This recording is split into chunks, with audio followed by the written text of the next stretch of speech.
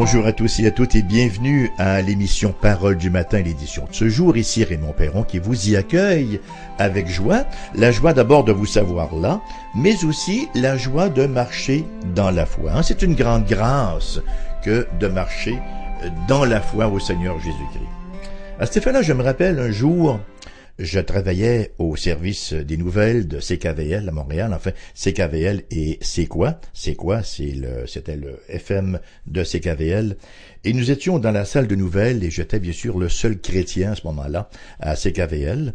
Et ce reporter-là, qui n'était pas le plus vertueux, soit dit en passant, vient me voir sur l'heure du midi. J'étais seul dans la salle de nouvelles et j'étais en train là de vérifier les journaux pour voir s'il n'y avait pas quelques nouvelles qui nous échappaient.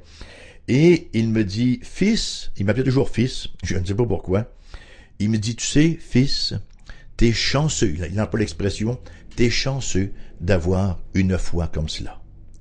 Et mais je lui ai répondu, mais ça vous est accessible aussi, cher ami, hein?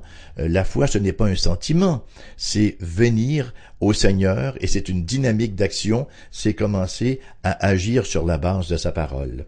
Mais ça m'avait fait réfléchir parce que quelle grâce, effectivement, que d'avoir un esprit disposé à vouloir nous soumettre à la bonne parole du Seigneur Jésus-Christ. Ceci étant dit, nous allons ce matin dans le chapitre 4 que nous entamons, que nous amorçons, et nous lirons les versets 1 à 13. Jésus, rempli du Saint-Esprit, revint du Jourdain, et il fut conduit par l'Esprit dans le désert, où il fut tenté par le diable pendant 40 jours. Il ne mangea rien durant ces jours-là, et après qu'ils furent écoulés, il eut faim. Le diable lui dit, « Si tu es fils de Dieu, ordonne à ces pierres qu'elles deviennent du pain. » Jésus lui répondit, « Il est écrit, l'homme ne vivra pas de pain seulement. » Le diable, l'ayant élevé, lui montra en un instant tous les royaumes de la terre, et lui dit, « Je te donnerai toute cette puissance et la gloire de ces royaumes, car elle m'a été donnée, et je la donne à qui je veux. Si donc tu m'adores, elle sera toute à toi. » Jésus lui répondit, « Il est écrit, tu adoreras le Seigneur ton Dieu, et tu le serviras lui seul. » Le diable le conduisit encore à Jérusalem, le plaça sur le haut du temple, et lui dit, « Si tu es fils de Dieu, jette-toi d'ici en bas, car il est écrit, il donnera des ordres à ses anges à ton sujet, afin qu'ils te gardent, et ils te porteront sur les mains, de peur que ton pied ne heurte contre une pierre. » Jésus lui répondit, « Il est dit, tu ne tenteras point le Seigneur ton Dieu. » Après l'avoir tenté de toutes ses manières, le diable s'éloigna de lui jusqu'à un moment favorable, qu'il ne trouva jamais d'ailleurs. Enfin, il a cru souvent trouver des moments favorables, mais jamais Jésus n'a chuté. Luc introduit donc la grande tentation du Seigneur Jésus dans les versets 1 et la première partie du verset 2. Jésus, rempli du Saint-Esprit, revint du Jourdain, et il fut conduit par l'Esprit dans le désert, où il fut tenté par le diable pendant 40 jours. Pour comprendre cette circonstance de la tentation de Jésus, ce combat épique, on peut bien le dire, il nous faut garder certaines choses à l'esprit. Et la première de ces choses-là, c'est le fait de l'incarnation. Nous avons tendance à penser que même si Jésus était un homme, il pouvait résister à la tentation en tant que Dieu. Il n'en est pas ainsi. Dans son rôle de représentant humain, Jésus se devait d'être entièrement humain. C'était un impératif. C'est dire que dans tous les aspects de son être, il était comme nous, à l'exception, bien sûr, qu'il n'était pas sous le coup du péché originel, puisqu'il n'était pas un descendant d'Adam, mais qu'il avait été conçu du Saint-Esprit. Hébreux chapitre 2, verset 17 nous dit, pour renchérir cela, « Il a dû être rendu semblable en toutes choses à ses frères, afin qu'il soit un souverain sacrificateur, miséricordieux et fidèle dans le service de Dieu pour faire l'expiation des péchés du peuple. » En fait, lorsqu'il s'est fait homme, Jésus a placé l'exercice de sa puissance divine sous la discrétion de Dieu le Père. Nous lisons dans Philippiens, un passage bien connu, là, Philippiens chapitre 2, versets 5 à 11. « Ayez en vous les sentiments qui étaient en Jésus-Christ, existant en forme de Dieu, n'a point regardé son égalité avec Dieu comme une proie à arracher, mais il s'est dépouillé lui-même en prenant une forme de serviteur, en devenant semblable aux hommes, et il apparut comme un vrai homme, il s'est humilié lui-même, se rendant obéissant jusqu'à la mort, même jusqu'à la mort de la croix. C'est pourquoi aussi Dieu l'a souverainement élevé et lui a donné le nom qui est au-dessus de tout nom, afin qu'au nom de Jésus, tout genou fléchisse dans les cieux et sur la terre et sous la terre, et que toute langue confesse que Jésus-Christ est Seigneur, à la gloire de Dieu le Père. Donc, important de réaliser que Jésus, dans sa tentation, était pleinement homme, et c'est en tant que tel qu'il a fait face à cette tentation-là. Un deuxième élément qu'il nous faut considérer, c'est que la tentation de Jésus suivait un scénario dirigé par le Saint-Esprit en vue de la préparation finale du ministère public du Christ, à savoir qu'il était le Fils victorieux. Il fallait impérativement qu'il triomphe de la tentation là où Adam avait échoué et là où Israël avait échoué de même. Alors, il était impératif donc qu'il remporte ce triomphe-là, et c'est ainsi que l'Esprit le conduit dans cette tentation-là. Pour bien administrer, pour bien affirmer, n'est-ce pas, qu'il était le Fils victorieux, sa filialité étant confirmée à son baptême, et sa victoire se manifestant donc lors de la tentation. Le troisième fait essentiel que nous devons noter, c'est qu'à sa façon, Jésus récapitule l'histoire d'Israël. On se souvient d'Israël qui a quitté l'Égypte, qui a traversé la mer et qui est allé au désert et qui a erré pendant 40 ans. Jésus expérimente aussi la sortie d'Égypte, on s'en rappellera. Lorsqu'il avait dû fuir en Égypte, lorsque ses parents avaient dû fuir en Égypte pour le faire échapper, n'est-ce pas, à Hérode, qui voulait l'oxyre, qui voulait l'assassiner, et il est revenu d'Égypte. Il est donc sorti d'Égypte aussi, le Seigneur Jésus-Christ. Il a expérimenté cela, et il a traversé l'eau, sauf que c'était symbolique ici, l'eau du baptême, et il est allé où ensuite? Il est allé au désert pendant 40 jours, symbolisme des 40 ans d'Israël au désert. Et là où Israël a échoué, Jésus a triomphé. D'ailleurs, dans sa réponse à Satan, fort intéressant de noter que Jésus fait appel à 3 textes de l'Ancien Testament qui sont précisément en lien avec les épreuves et avec les échecs d'Israël au désert. Le désert, bien sûr, lieu aride, lieu de désolation, se présente donc à Jésus comme la scène de sa grande tentation. Le premier Adam, lui, a cédé au serpent dans la gloire du jardin d'Éden, n'est-ce pas? Dans un contexte tout à fait favorable, dans un contexte idéal.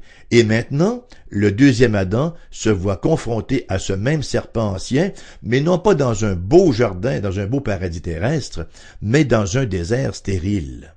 Cependant que la tentation demeure la même, celle du monde, à savoir de prendre un raccourci au lieu de suivre la route tracée par Dieu. Première tentation donc, changer les pierres en pain. Voici donc que s'ouvrent les mâchoires de l'enfer, et le diable de dire à Jésus, au verset 3, « Si tu es fils de Dieu, ordonne à ces pierres qu'elles deviennent du pain. » Alors, la tentation peut paraître un peu innocente, il nous est assez facile d'imaginer la puissance de la tentation pour Jésus, qui était en jeûne depuis 40 jours. Alors que nous avons peine à retarder le moment d'un seul repas. J'ai connu personnellement un pasteur, mon ancien pasteur, qui a fait un jeûne de 40 jours.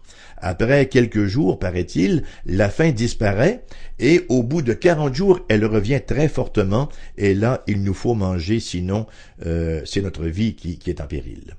Donc la tentation paraît innocente, mais elle prenait toute sa dimension spirituelle dans le fait que le Christ était venu pour faire exclusivement la volonté du Père.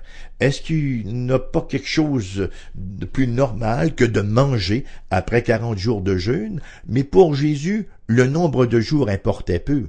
Ce qui importait, c'était de faire la volonté du Père. L'essence de cette première tentation pour Jésus, c'était de pourvoir à ses besoins matériels indépendamment de la volonté du Père.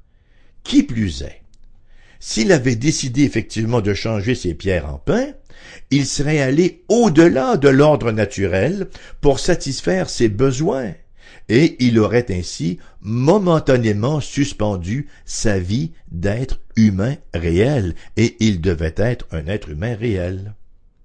Et le Christ, quoique affamé, se rappelle les paroles d'Exode 16 et de Deutéronome, de Deutéronome 8, qui rapporte comment Israël, en besoin de nourriture, avait murmuré contre Dieu, et comment Israël avait satisfait ses désirs, et comment Dieu avait satisfait leurs désirs avec les cailles, et ensuite, pendant plus de 40 ans, ou pendant au moins 40 ans, avec la manne.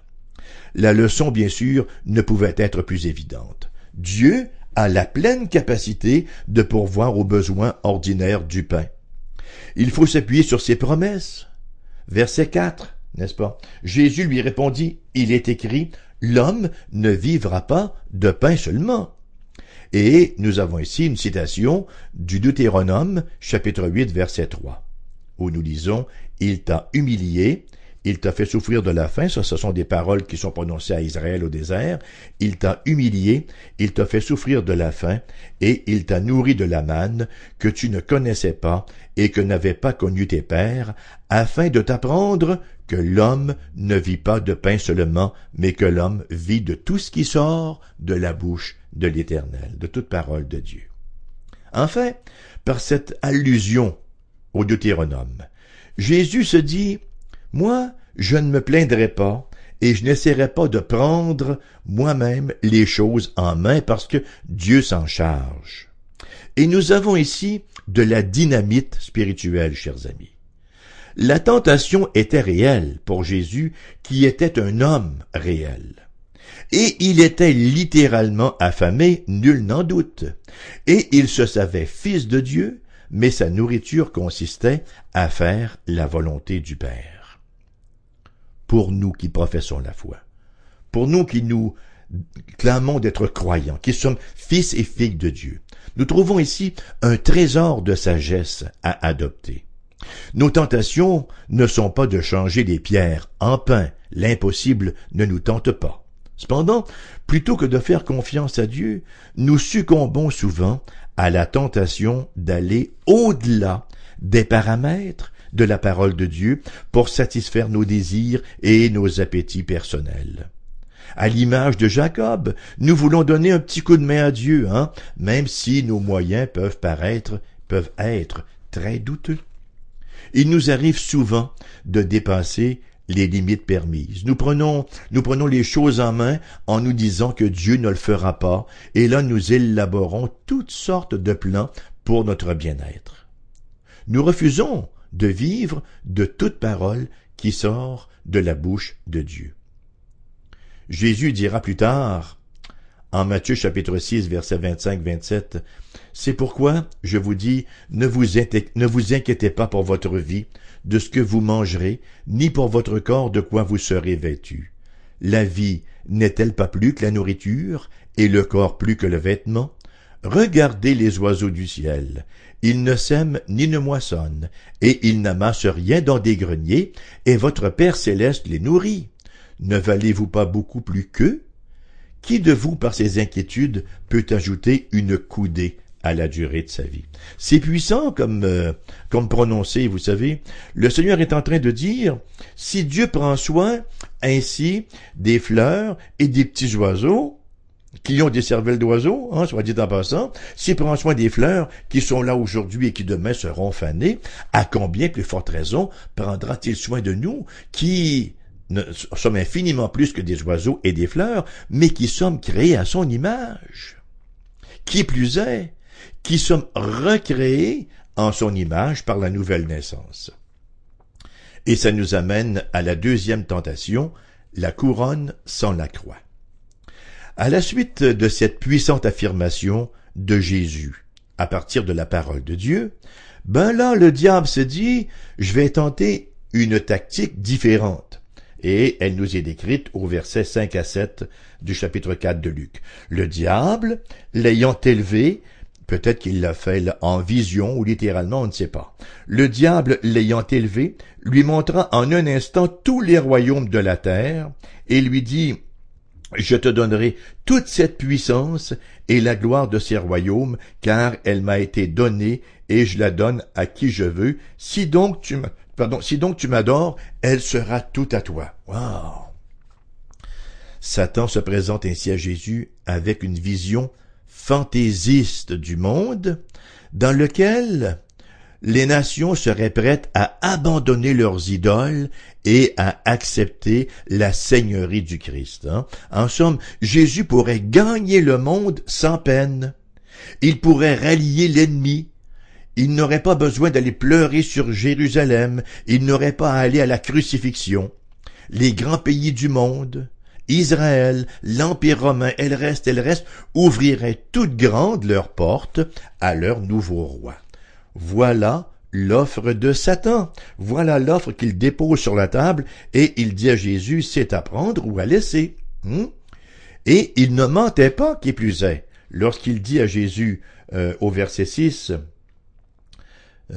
car je te donnerai toute cette puissance et la gloire de ces royaumes, car elle m'a été donnée et je la donne à qui je veux. C'est vrai que Satan possède un pouvoir limité, oui. C'est vrai qu'il n'est pas souverain, mais il possède un pouvoir. Il disait néanmoins la vérité. À 3 reprises dans les évangiles, Jésus l'appelle, entre autres dans Jean 12, 31, Jean 14, 30 et Jean 16, 11, il appelle Satan le prince de ce monde. L'apôtre Paul, pour sa part, en Éphésiens 2, l'appelle le prince de la puissance de l'air. Et en 2 Corinthiens chapitre 4, verset 4, il l'appelle le Dieu de ce siècle. Donc, l'offre de Satan était légitime. Il n'était pas en train, là, de rêver les yeux ouverts, n'est-ce pas? De faire, comme on dit souvent en anglais, du wishful thinking, de prendre ses rêves pour des réalités. Non, ce qu'il offrait au Christ Jésus, c'était réel, c'était légitime. Maintenant, pourquoi présentait-il cette offre? Est-ce que Satan a bon cœur et qui voulait faire une béa à l'égard de Jésus? Absolument pas. Il présentait cette offre pour la satisfaction tordue et corrompue de voir le Christ le reconnaître comme une autorité qui ne peut être vaincue, mais avec laquelle il faut composer.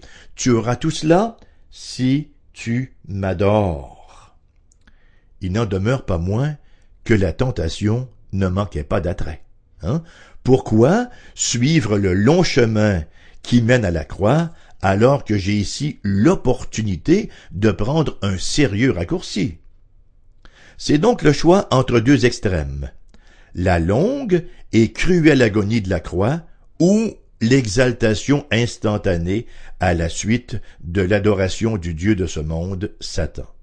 Bien sûr, dans ce dernier cas, c'eût été le désastre, une brèche avec le Père, un affront à son gouvernement moral, une idolâtrie minable qui aurait évacué toute possibilité d'expiation, de pardon, de justice, en un mot, de salut. Mais gloire soit rendue à notre Sauveur et Seigneur Jésus-Christ. Il lève la tête, et que fait-il?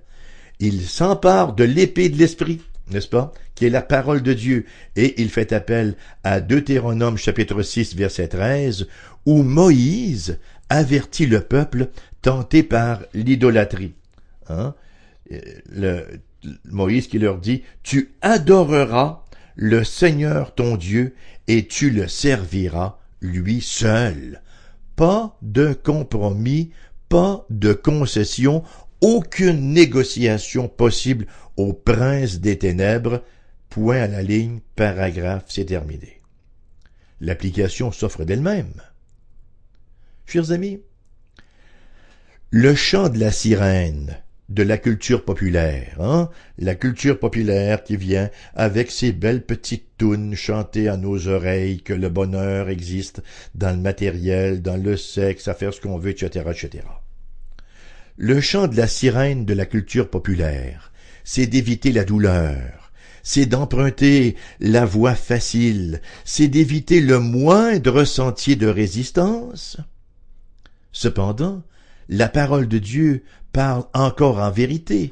En 2 Timothée chapitre 3 verset 12, « Or, tous ceux qui veulent vivre pieusement en Jésus-Christ seront persécutés. » Jésus a subi, ou a suivi, si vous voulez, le chemin de la croix, et nous devons, nous-mêmes, d'en faire autant. Matthieu chapitre 16, versets 24 et 25. Alors, Jésus dit à ses disciples, « Si quelqu'un veut venir après moi, qu'il renonce à lui-même, qu'il se charge de sa croix, et qu'il me suive, car celui qui voudra sauver sa vie la perdra, mais celui qui la perdra à cause de moi la trouvera. » Combien de fois entend-on les gens du monde dire d'un chrétien « C'est don de valeur, Il aurait pu avoir une si belle carrière avec les dons qu'il a, mais il a renoncé à ça pour devenir pasteur, il a renoncé à ça pour aller en mission, ou il a renoncé à telle ou telle chose à cause de sa religion. » Vous savez, c'est une critique qui n'est pas nouvelle. Les gens critiquaient Marie qui avait versé un parfum de grand prix sur les pieds de Jésus. On s'écriait « Quel gaspillage !» Ce qu'on investit pour le Seigneur Jésus-Christ, ce qu'on investit dans le royaume n'est jamais un gaspillage. Et ça nous amène à la 3e tentation, les versets 9 à 11. Le diable conduisit encore à Jérusalem, le plaça sur le haut du temple et lui dit, « Si tu es fils de Dieu, jette-toi d'ici en bas, car il est écrit, il donnera des ordres à ses anges à ton sujet, et afin qu'ils te gardent, et ils te porteront sur les mains, de peur que ton pied ne heurte une pierre. » Quelle subtilité! Cette fois, c'est Satan lui-même qui subtilement cite les Écritures, voyez-vous. Il a vu que Jésus combattait avec l'épée de l'Esprit qu'est la parole de Dieu. Alors il s'est dit, je vais l'attaquer avec la même arme. Et il prend un verset hors contexte et il incite Jésus à faire un geste contre la volonté de Dieu. En fait, il cite le psaume 91 qui célèbre Dieu pour sa fidélité à défendre les siens auxquels il pourvoit une protection angélique. Ce que le diable fait ici, ce n'est rien de moins que d'inviter Jésus à obéir à la parole de Dieu. Et force nous est d'admettre que l'ennemi de nos âmes ne manque pas d'intelligence. Écoutez, ce qu'il fait ici, c'est tout simplement brillant, nul ne peut le nier. Fort heureusement, Jésus savait placer les Écritures dans leur contexte, de sorte qu'il était bien conscient qu'il n'existait aucun texte des Saints Écrits qui le conduisait à se jeter en bas du temple. C'est ainsi qu'il répond en citant Deutéronome chapitre 6 verset 16 et il fait cette citation au verset 12. Jésus lui répondit, il est dit, tu ne tenteras point le Seigneur ton Dieu. Voyez-vous, la fin ne justifie pas les moyens. Le message est clair. Ne tentons pas de forcer Dieu à agir. Le message est tellement actuel, chers amis. Combien de gens plonge, par exemple, dans une relation maritale contraire à la parole de Dieu.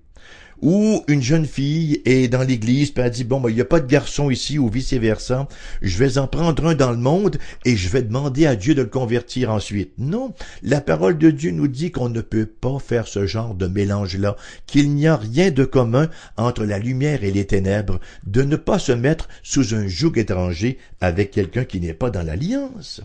Mais combien font fi de cette injonction-là et s'embarquent dans une relation de mariage là-dedans et ça se termine en catastrophe. Et là, on se dit, mais comment se fait que ça n'a pas marché? Pourtant, j'ai prié le Seigneur.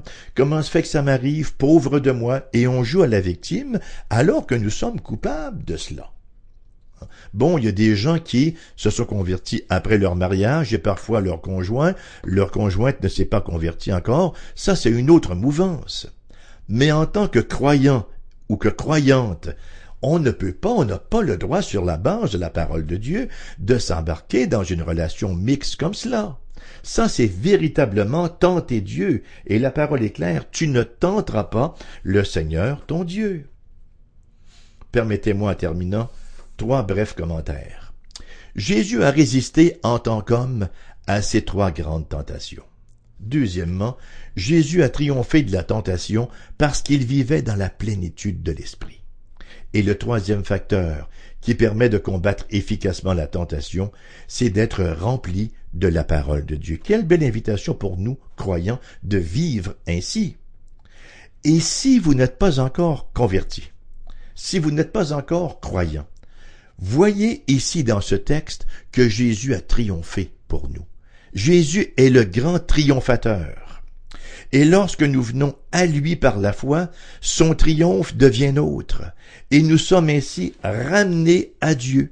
Nous sommes ainsi réconciliés avec lui et nous pouvons commencer à vivre une vie d'abord ordonnée, une vie qui est en ordre. Nous avons un sens à notre vie. La parole de Dieu nous donne un sens à notre vie. Nous avons un compagnon dans la vie, le Seigneur Jésus-Christ. Et nous avons un but dans la vie, la gloire de Dieu. Et nous avons une assurance dans la vie comme dans la mort. L'invitation est pour tous, pour toutes, pour chacun, pour chacune. À vous d'y répondre. On termine l'émission sur cette note ce matin. Elle vous revient encore une fois en rediffusion à 14h cet après-midi. Vous voulez nous téléphoner? La première chose à faire, c'est de prendre le téléphone et vous composez pour les gens de la région immédiate de Québec le 418-688-0506. Ailleurs en province, ménagez vos sous parce que nous avons un numéro sans frais, le 1-877-659-0251. Pour nous écrire, notre adresse postale est la suivante, AERBQ, casier postal 40088, Québec, QC, G1H2S5. Et je ne saurais trop vous inviter à visiter notre site internet foifm.com. Laissez-vous diriger par les différents liens que vous y verrez et vous aurez là d'ailleurs notre adresse courriel si vous désirez nous envoyer un message courriel. Donc, merci encore d'avoir été là. J'espère vraiment que vous allez récidiver lors de la prochaine et je vous souhaite la plénitude de la grâce et de la paix que le Christ seul peut donner par son esprit. À la prochaine.